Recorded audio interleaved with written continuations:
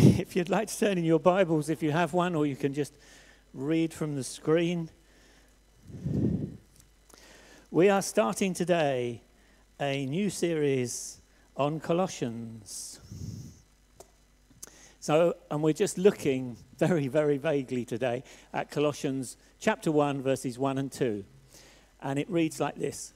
This letter is from Paul, chosen by the will of God to be an apostle of Christ Jesus, and from our brother Timothy. We are writing to God's holy people in the city of Colossae, who are faithful brothers and sisters in Christ. May God our Father give you grace and peace.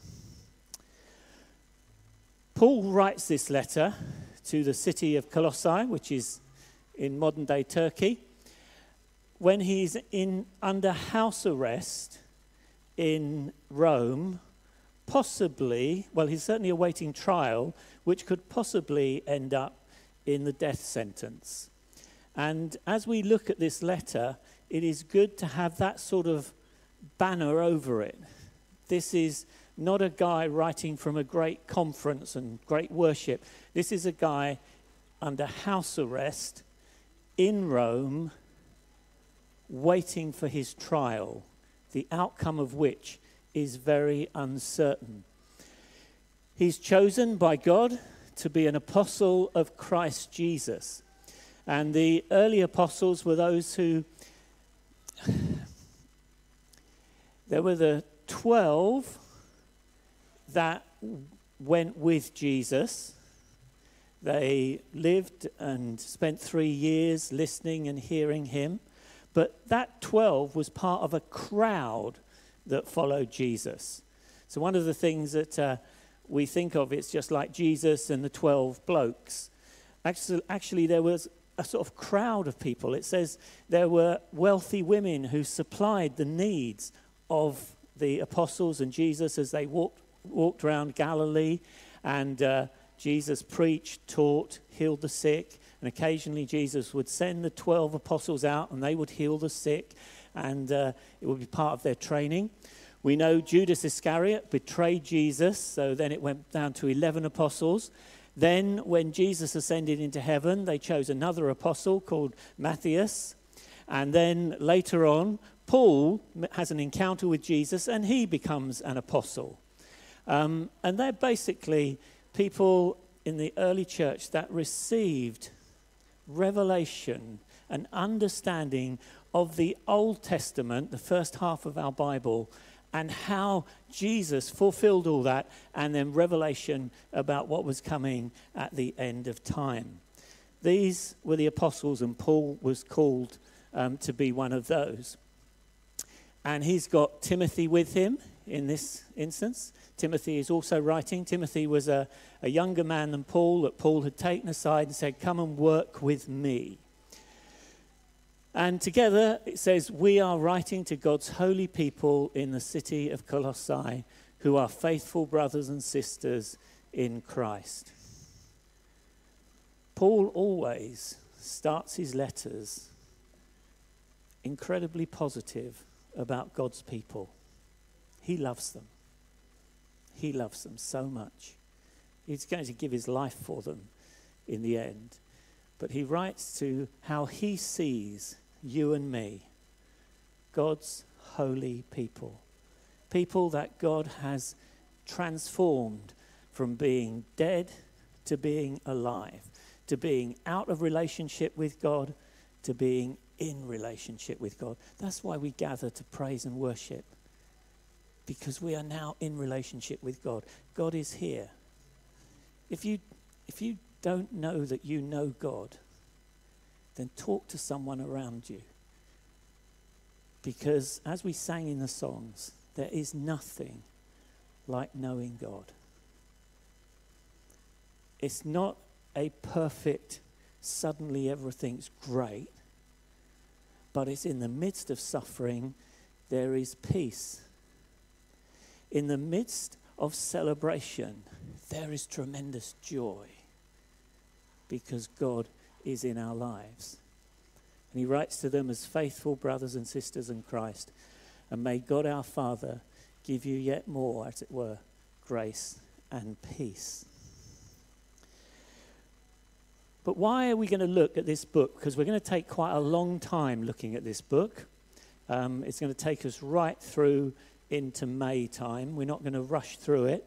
So I just encourage you to add to your sort of Bible reading, however you do that, that over the next couple of months you read through Colossians. Takes anywhere between probably 5 minutes and people like me, half an hour, 3/4 of an hour. Just read it in the different versions, so that the word permeates our lives. We may look a little later at some of the resources that you could use. So we're looking at this book because it relates to who we are, our situation. Colossians was a small, in our language, market town. It had been a great trading place, and it was going downhill. It was a small town going downhill. Now, I've only been in Kettering 4 years, but if I talk to anyone who's been here over 10 years, they all say the same thing. You should have come when it was good. Or, I remember when we had a high street, not a charity shop. This was a place that was actually going downhill, and it was small. One of the reasons that we can look at it. But secondly, the believers were under pressure. And this comes out in the letter as we read it through. They were being pressurized to conform to the beliefs and practices of the world around them. So the church had been planted, actually not by Paul, but by a guy called Epaphras. It had been planted when Paul was preaching in Ephesus, probably a couple of days, maybe more, journey away. Epaphras had heard what Paul was saying, went to Colossae and repeated what Paul said, and a church was formed. This is now about 10 years later. Church had been going for about 10 years. And believers were sort of feeling the pressure of, yeah, you Christians, you're too different. You're too different. So why don't you just change what you believe a little bit, and then you would fit in better with the world around you. And they were under pressure to do that. And many of us will have felt the pressure from maybe family, work colleagues, people down the street. Just give a little bit. There was also some false teaching within the church. In Colossians 2 verse 8, Paul talks about the hollow and deceptive philosophies based on human ideas. The church in the UK is facing tremendous challenges to embrace tolerance in every form, except that which is a solid truth. We are being encouraged more and more. Let's just be accepting. I saw there was a banner on the news last night which just said this. It said, "Love is love." It's like everybody just love one another, accept one another. See, the banner should have said, "God is love." But when God is love, love changes. Love is not totally tolerant. Love has moral values. Love is an expression of who God is in all his purity, in all his mercy, in all his compassion. But he draws the line. We must be those who are in relationship with him. Those who have recognized there was nothing that we could do to restore the relationship which was broken back at the beginning of time. And the only way back is through Jesus. and that he has taken all the filth of the world on the cross, that he might create in the earth a holy people separated to God. Secondly, they were being encouraged to live their life no longer by grace, but by rules. If you live like this, you're a good person. If you live like this, you're a bad person. If you can just keep up this standard, you'll be all right with God. If you can't, you're a failure. When Paul says grace and peace to the church, he is saying, I want God's favor on you. And God's favor is, you can't do anything to get back to God, to please me, apart from to believe in Jesus. Then that affects your life and how you live. And it's not rules and regulations. It's not about special days and high days and low days. It's about walking hand in hand with God daily. It's about receiving his mercy and his grace into our lives. And again, across the church, sometimes there's tremendous pressure to do things the church way, to speak the right language, to dress the right way. We don't want rules. We want grace. Everyone is equal. Everyone has different gifts. Everyone is unique. Everyone is acceptable to God through Jesus. So it was a small town. Its believers were under pressure. And as I said, it was indirectly connected to Paul. Paul had never visited the church when he wrote this letter. I'm not even sure that he ever visited Colossians. It had been planted, as I said, by Epaphras. The church had never met Paul, but they recognized that Paul was an apostle sent by God and a man who could speak into their church.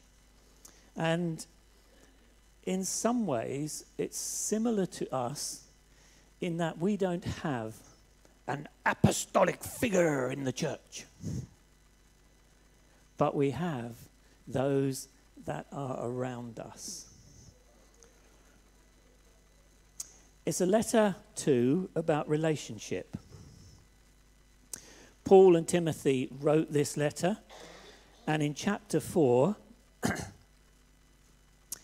there's a guy called Tychicus who's going to deliver the letter. He's a dear brother and a faithful minister, and I'm sending him to you for the express purpose that you may know about our circumstances. He's coming with Onesimus, our faithful brother. My fellow prisoner, Aristarchus, sends you his greetings, as does Mark, the cousin of Barnabas. And you've received instructions about him. I'd love to know what they were. What did Paul write about Barnabas? Sort of, he's a quiet lad, draw him in. Or, he's got a big mouth, but he's worth listening to. He tells a good story, but try and get him to read the Bible. No? Anyway, all these people. Then Epaphras is a servant. He's coming with you. Our dear friend Luke, the doctor. Demas sends his greetings.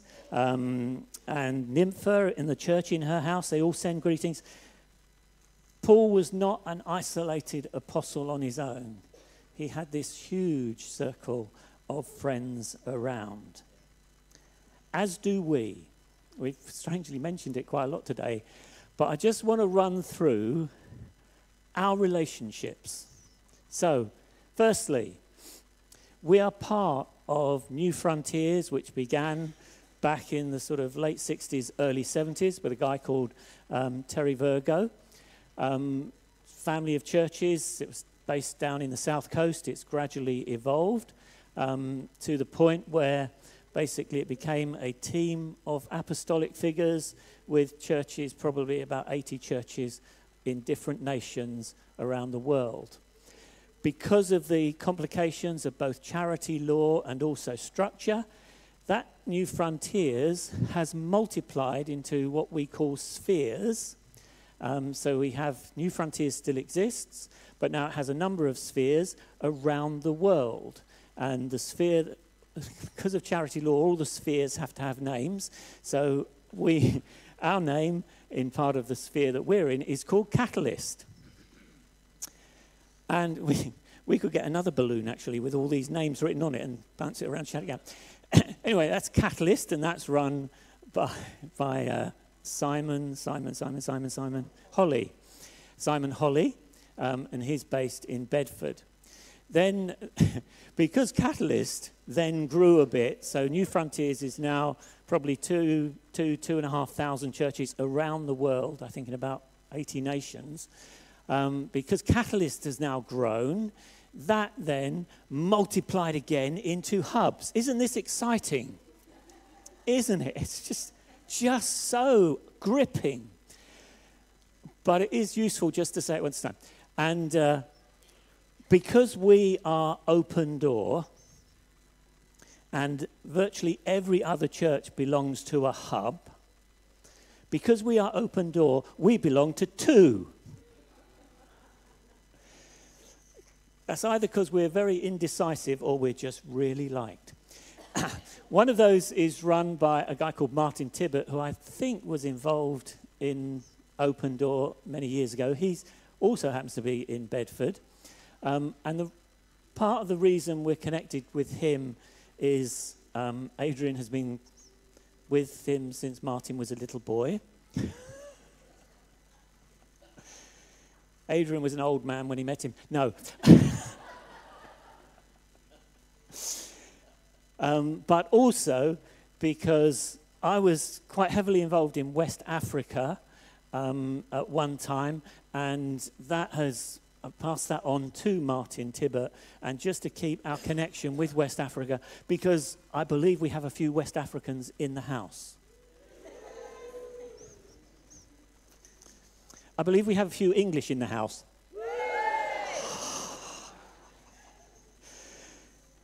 Our West Africans, you just got to loosen up a bit. Make a bit of noise.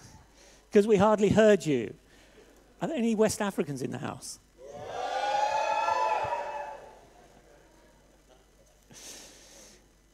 Well done, Olu. Yeah, so, and he's heavily involved with Sam Amara, who was here about 18 months ago or so. So we're part of that team. But then we have Rob Davey, who was here a few weeks ago. He was one of the guys that particularly brought me in, so I get on very well with Rob. And so we're part of his hub as well, as we call it. And actually this afternoon here, there's a meeting of our leadership team, the Catalyst leadership team from Church in Leicester, and Rob's leadership team, Solihull, Leicester, and Open Door. And we're just talking about what we can do in terms of reaching out across the Midlands to plant churches into places where churches aren't. So that's here this afternoon. You're not invited unless you've already had your invitation. Not my call. I would have had you all. Then finally, there is Unreached. Now, Unreached is another part of New Frontiers and Catalyst. It gets more exciting, doesn't it? And actually, on the back table, there are some cards from Unreached, just to give you the website and explain a little bit about what it's at. I nicked those from a conference I was at, so I thought it would be good.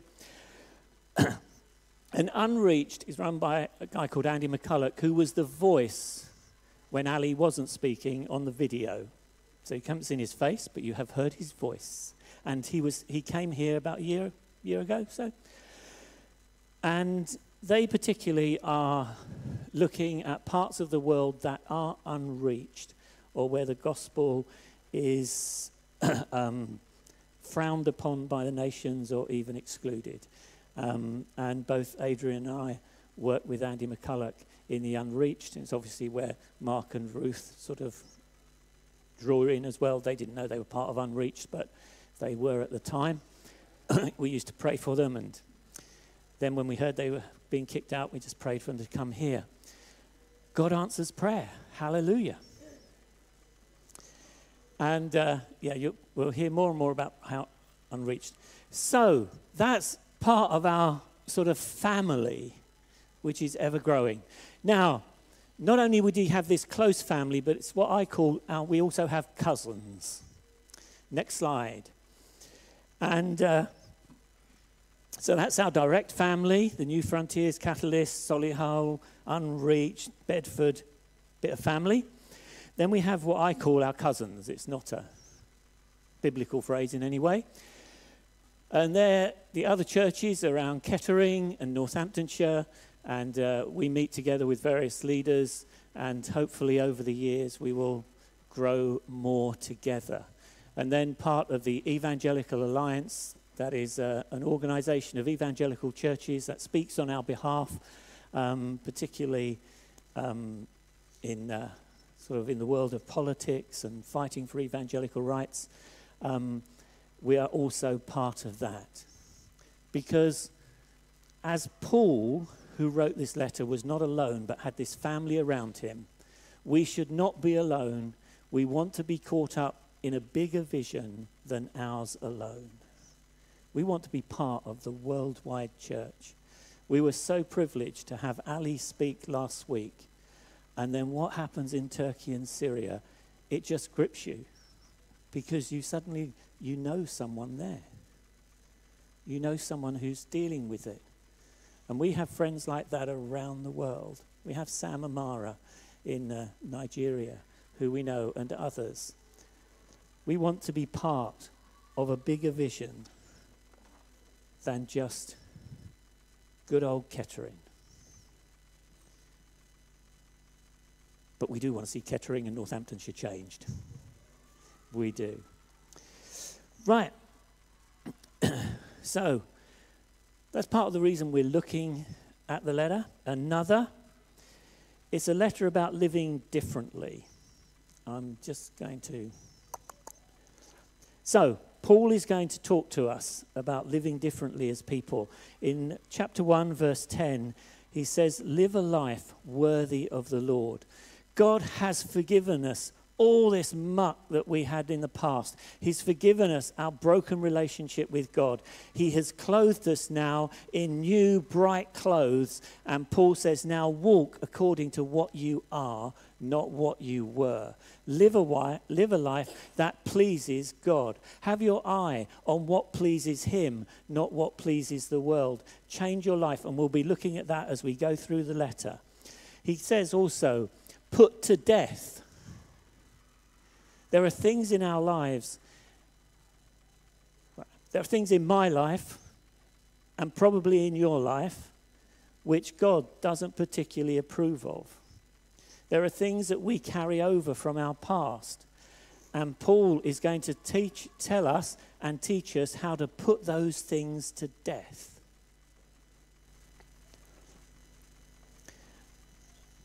Before I became a Christian, I was a really good liar.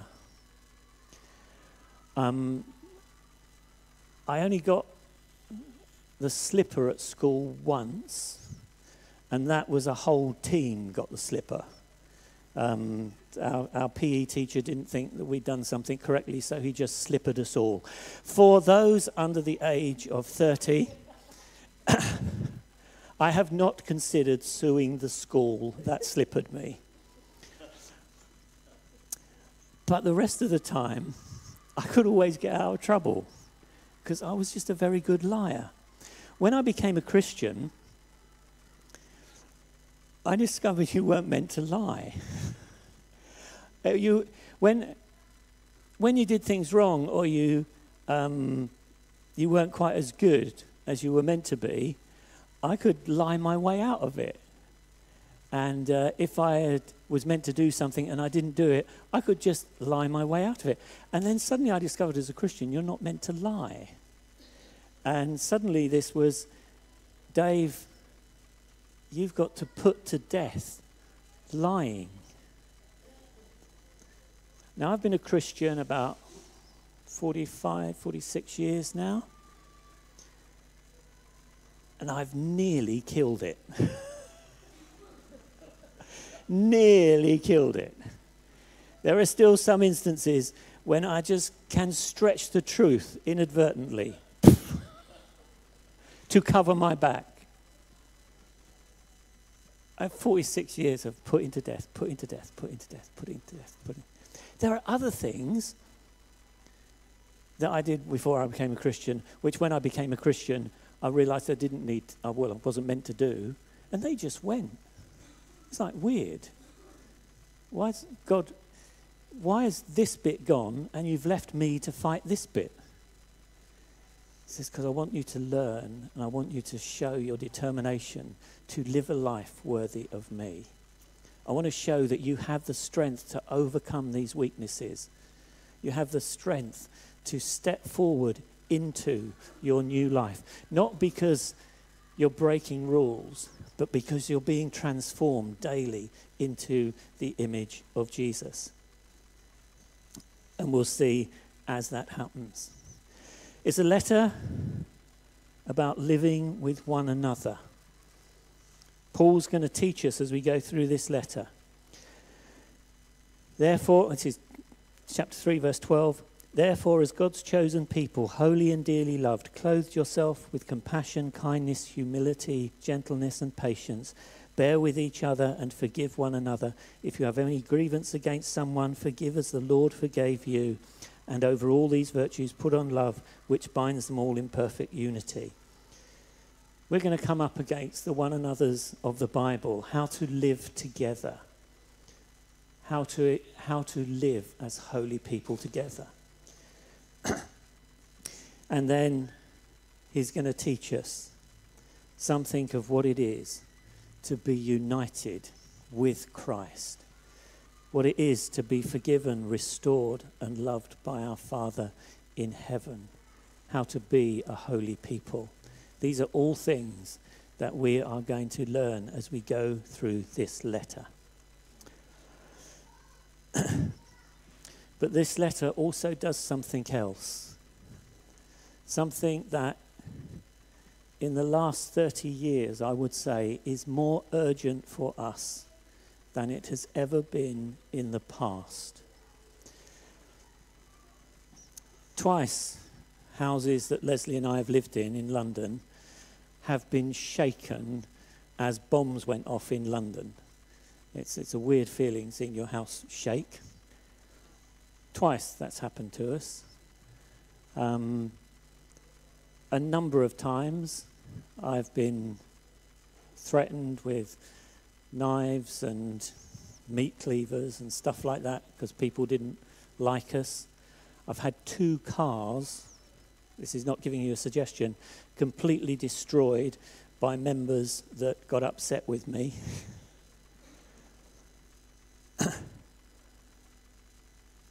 That's life. But never in the last 30 years or so has so many negative, tragic, horrendous things happened that has made it in the news in our country. You have the cost of living crisis. People are genuinely suffering, although it's also helping us to decide how we should spend our money really. The war in Ukraine, all that's happened in Turkey. We're constantly assaulted with painful news. We are constantly being told things are getting worse and worse. And the only way that we can stand against this is to lift our eyes to Jesus. And this book exalts Jesus in an amazing way. It shows him as Lord of all. It shows him as conqueror over the demonic hosts. It shows him as the King of Kings. It lifts him up and says, look who Jesus is. The world is like this. The world is struggling. They're telling you live by rules. They're telling you to be tolerant. They're telling you to be this. They're telling you to be... But Jesus is in heaven, seated, and you are seated in him. And this book is so relevant to us in lifting our eyes at the present time to Jesus. Because when our eyes are on Jesus, when we are being filled with his Spirit, when we are being led by Jesus, we have something to say to the world that will lift them above all this muck, which will enable them to persevere, will enable them to sing with joy, will enable them to be lifted up from where they are to be exalted into the place seated with Jesus. This book, it shows us we're part of a family, a worldwide family and a family of open door. It's a letter about living differently. It's a letter about living with one another. It's a letter about living with Christ. But it's a letter that is going to exalt Jesus in our thinking. It's going to lift our eyes up to him. And we are going to walk stronger, taller, more powerfully, but more graciously, more full of mercy, and more full of love to the world in which we live. This book is going to be worth reading, and it's going to be worth putting into practice. Amen.